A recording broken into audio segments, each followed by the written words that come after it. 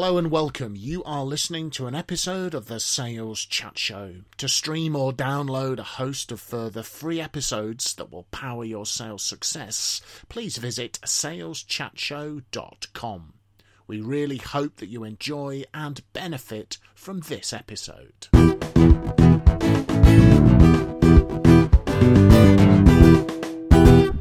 Okay, so joining us on the Sales Chat Show today is Laura McInerney. Laura, you used to be a journalist, as I understand, but now you're in business. How did that change? What did you do, and what are you doing? So that's as much of a surprise to everybody else, I think, and surprise to me, frankly. So yes, I was first of all a school teacher in secondary schools in London for about 6 years. And then through a series of weird incidences, I got taken to court by the education secretary because I'd asked to see some data for a master's project that I was doing, and I stumbled into a bunch of sort of government incompetence, didn't realise it at the time, and ended up at that point transitioning from being a teacher to being a journalist, which was also a total surprise. After 2 court cases, I did win the documents, and we did reveal how it was to do with the Free Schools project of about 2010 to 2012, how there'd been lots of government incompetence. And so I was then working as the editor of a newspaper called Schools Week and as the Guardian's education columnist, when a friend of mine, Professor Becky Allen, came up with the idea of surveying trainee teachers as part of her research project. And she wanted to do this using a phone app, because trainee teachers go out into the schools, they're on the ground every day, and it's very hard to get a hold of them and find out how they're getting on a day-by-day basis. And I was busy writing these editorials every week. Teachers think this, teachers think that. But really, I didn't know. I was looking on social media and texting a few of my mates, but who knows what teachers really thought. So I said to her, well, look, is there a way that we could change this teacher app that you're going to create for your research project, which at that time had some kind of name like TRAP or something, the Teacher Research Assessment Project or something. Yeah. And we could do it for all teachers. And that way, for news stories every 24 hours, we would be able to get feedback from teachers. Did they agree with a new policy? Did they think teachers should be paid more? And so on. And we called it Teacher Tap, because it's the app that teachers tap. There's just 3 questions a day. They answer them, and then they get a bit of a reward by having some blogs to read and some badges. And then we just built it in 6 weeks and launched it, which I don't think we really thought it through, to be honest. Like a lot of businesses that are successful, that you go back and rethink the logic. It's like, how did they name Apple? Well, it was, there was no, marketing people will come up with all kinds of, fancy reasons as to why the company's called Apple. But actually, it was just that Steve Jobs had spent the day in an orchard, and all he could see in front of him was apples in his mind, and that's how it got its name. So there was no logic to it and no sense to it, and a lot of businesses, I think, end up being successful like yours. In 6 weeks you've done something with no real kind of thought or plan other than what you wanted to do, and you did it, and that worked well, it seems. Yeah, so we launched it, and we got about 500 teachers on at the first event that we launched at, which was brilliant. And I think we picked a research conference in education, so the 2 things went together well. And then from there, word of mouth built it up to about 1,500 users quite quickly. And that's 1,500 people on there every single day answering the questions. And then after about 4 or 5 months, we had businesses starting to come to us and saying, could we commission surveys? Could they maybe commission us to do a report? Because every week we did blogs from the data. Yeah. And we were like, oh my goodness, we think there's actually a commercial business here. And neither of us had any commercial business experience, but gradually over time, Becky left her job in academia, and I left my job as the editor of Schools Week to set this up as a commercial business. And we now are hitting around 5,000 daily users, which is fantastic. And we have, regularly we work with businesses, we're commissioned on reports, we're regularly in the media. So yeah, it's been a strange journey, but thankfully lots of people along the way have told me stories like the Apple one, although I didn't know that one, and made me feel a lot better about the fact that sometimes you just get on and do it, right? Yeah, I think that's a thing with sales as well. The people who just get on and do it, rather than sit there kind of worrying about it, probably the ones who do better. Action is often better than sitting there being analytical about everything, I think. So you've now managed to sell your services to businesses, and yet that kind of happened more by them finding out about you. But what I thought was interesting was you said that you launched it at an event. Mhm. So here you've got a digital product, but you were in a physical, real world space to launch it. That's right. And it's funny, we've often considered ourselves as a business that while we use an app, so the app is the main thing. We do have a website as well, but you can only access the questions through the app. There's no other interface. We've never really thought of ourselves as a tech company. Every day what we're doing is giving an experience to the teachers. Now it takes between 7 and 15 seconds to answer these questions, and then there's a read at the end of between 2 and 3 minutes. So each day teachers only interact with us for maybe 3 to 5 minutes, but we've always taken it as a responsibility to think about that whole experience, from how they log in to what the questions tell them to whether they go away feeling like they've learned. And for me, it's no different than when I worked many years ago in McDonald's. The product is the fries and the burger, but actually there's an entire experience that you're thinking about. And that's true in sales as well. And that's something I had to learn because I had no sales experience whatsoever. So then when we started working with businesses and they were asking for data, that was one thing and I could provide it with them. But what I had to learn over time was they weren't really just asking for data. That business needed the data for a reason. There was someone who was asking for the data as part of their job. And I had to also serve lots of their needs around ensuring that the data would be quality, that they could use it within their organization to talk with other people who might need that data. There's just so much more than that initial product, I think. Absolutely. So there's this whole kind of way that you were picturing, as it were, not only the teacher's experience with your product, but the experiences that your business customers were going to gain from it as well. Absolutely. And I, as a teacher and as a journalist, hadn't really done any B2B sales. So I had never been in the position of being in an organization and purchasing products and services. So I wasn't very good at this, I don't think, at the beginning. Luckily, I knew I wasn't very good. And so I worked with Anthony Steers, who calls himself the telephone assassin, and he trained me on doing sales calls because I was terrible and wouldn't do them, and so he just kicked my ass until I got up in the morning and did them. Yeah. And also, as we then purchased other services, in particular we worked with an organization called Exposure Ninja, who helped us with a lot of our initial online marketing. And I just learned how good customer service worked in the B2B sector. Things like how clearly people communicated what your expectations could be. Simple things like maybe a weekly call just for 2 minutes, how important those were to me as a business owner. So then I would try and build back in, okay, when we've got clients, how regularly do we need to touch point with them? Whether that's through the app, whether it's through the website, whether that's through phone calls. That's fascinating, actually, because if you think about both your previous careers are communications careers, that you're teaching and journalism about communicating to people, and here you are saying that actually in business your sales are dependent upon really good communications and looking after those people you're trying to deal with. So do you think that actually your previous careers have prepared you for sales in ways that you probably weren't aware of when you were being either a teacher or a journalist?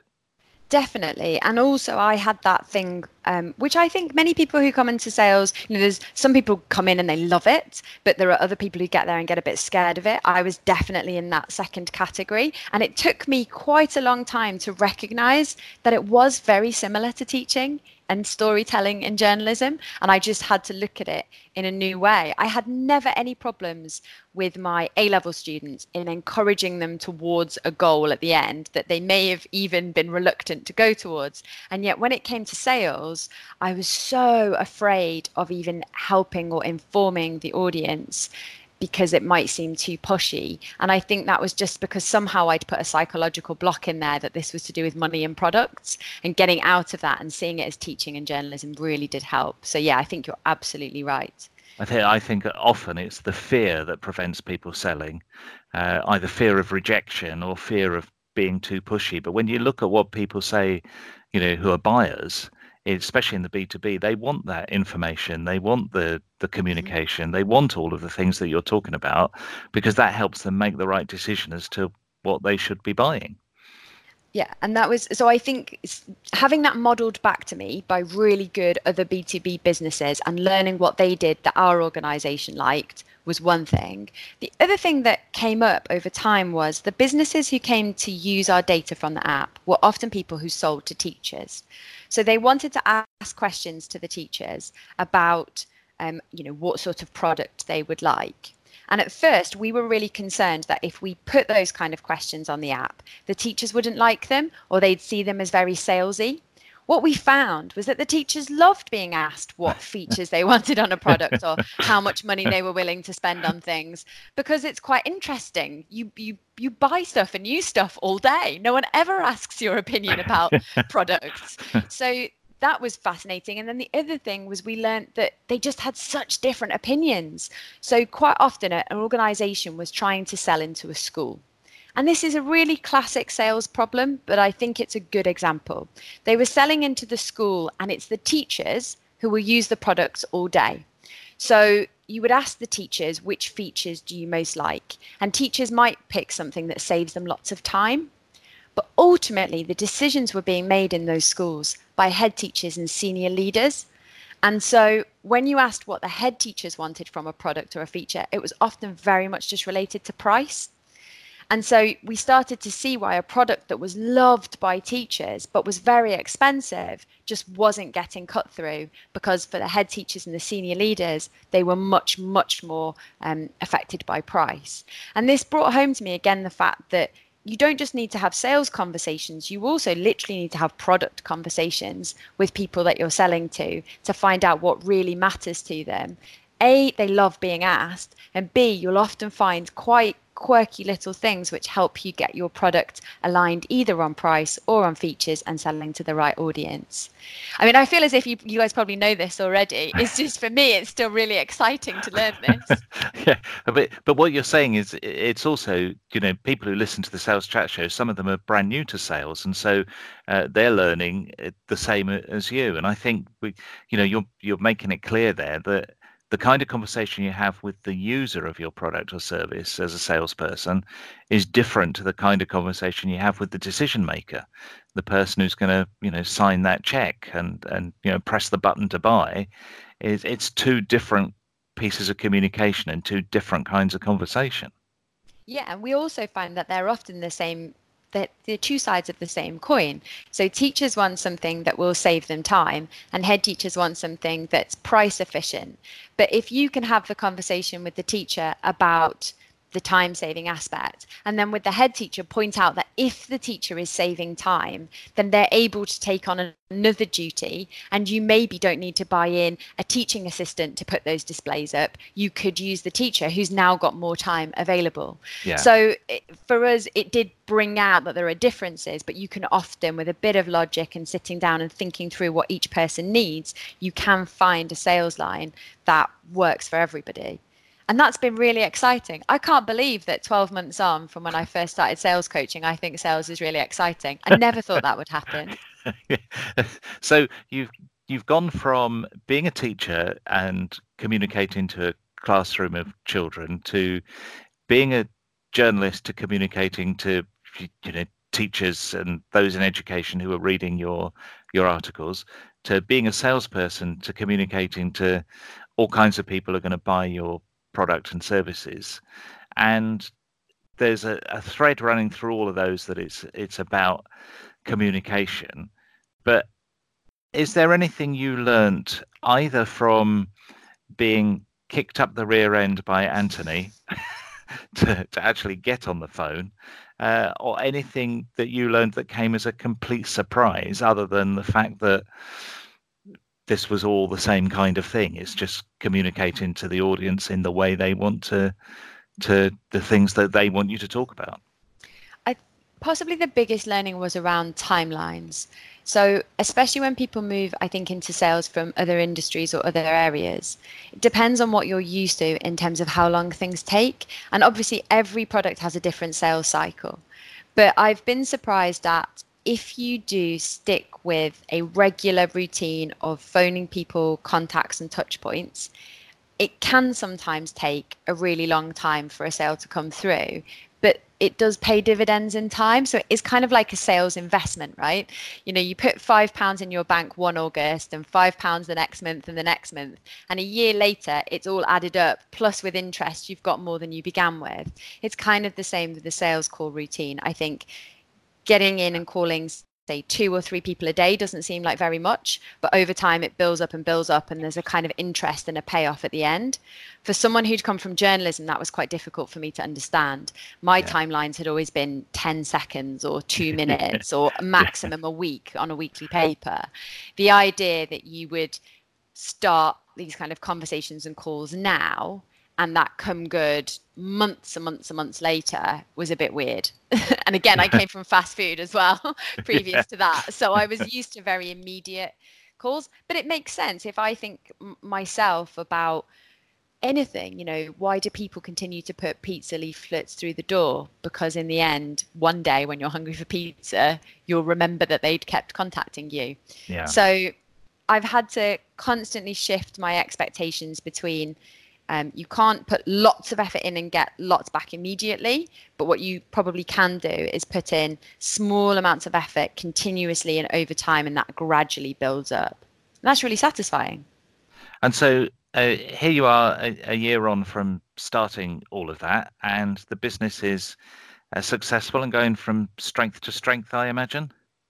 Yes, so we've got, as I say, 5,000 daily users now. We've just brought on 6 remote employees who are working with us across the UK. Predominantly, we working with parents who stay at home at least part of their week, and we're trying to look at whether we can do a remote team to get lots of flexible workers. We found lots of people who used to work in sales roles or customer service roles, and then once they have a family, they're unable to make that work. Yeah. And so we're really harnessing the power of those people who are amazing to work on the organization. I've got my co-founder Becky on it full time, and then also Alex Weatherall, who's done the tech. He's on full time. So there's about 10 of us working on this on a day-to-day basis, and we just want to grow it now to, I'd love 10,000 users by Christmas. We'll see if we can make that happen. But the more teachers that are on it, because it helps them every day with their professional development, I just think if it's free for teachers, it's 5 minutes of their day, and gradually, like with that sales bank, you just learn for 5 minutes every day. Over time, that builds up and builds up and builds up, and you gradually get bigger and bigger payoffs. I think that's just really exciting. So there'll be plenty of salespeople who'll be married to teachers, I imagine. So where can their other halves, partners, brothers, sisters, parents find out about your app? So Teacher Tap, and it's tap with 2 P's because it's the app that you tap, is on the iStore at the iPhone Apple Store. It's on the Google Android Play Store, and we also have our website teachertap.co.uk, and Teacher Tap Twitter community is quite big, so anyone who's on Twitter, we're at Teacher Tap, and most days there's people on there sharing the results and gasping at the fact that teachers would rather take £1 million than top exam results, which was one of our findings. We asked them which would they choose, top exam results for their kids or £1 million, and more than 70% took the £1 million. I don't blame them either. Would you take it? Yes, I think we all would. It's been fascinating talking to you. I'm sure we could talk for hours, but we don't have hours. Laura, is there anything else that you think salespeople should know that you've learned over your time doing this? Any tips, anything that you think is really useful as a salesperson? Probably because I've benefited so much from other salespeople helping me. The one thing I'd say is, you know, if you can help other people and you can practice training, teaching, blogging, doing anything to help other salespeople, then I think that's really good practice. And I think it helps people like me. So that's kind of a flip reverse there. I'm not saying what salespeople should do, but if more salespeople took the time to help others, I think they'd get better at their jobs, and more people would be able to join in as well. And I think it pays dividends in the end to everybody. That's a fantastic tip. Laura, thanks very much indeed for talking to the Sales Chat Show. Thanks so much, Graham.